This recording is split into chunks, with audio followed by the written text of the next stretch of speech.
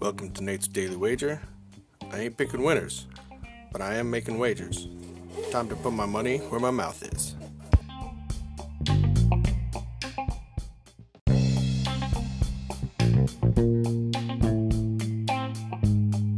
This is Nate's Daily Wager for October 1st, 2019. Getting into some postseason baseball action. We have the Brewers at the Nats tonight. I'm trying to decide between the run line and the money line. I can see Milwaukee losing this by a run, so I think the run line's a gimme. It's sitting at minus 135 for that run and a half, but I like the money line, so we're going to go with that. I'm getting plus 165, and, the Nats just like to suck in the postseason. They've never won a series, so I think that trend continues.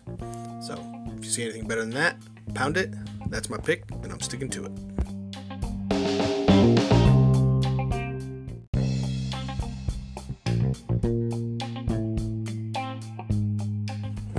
Please remember to rate, review, subscribe in your favorite podcast application. Tell me how much I suck or how much money I'm making you.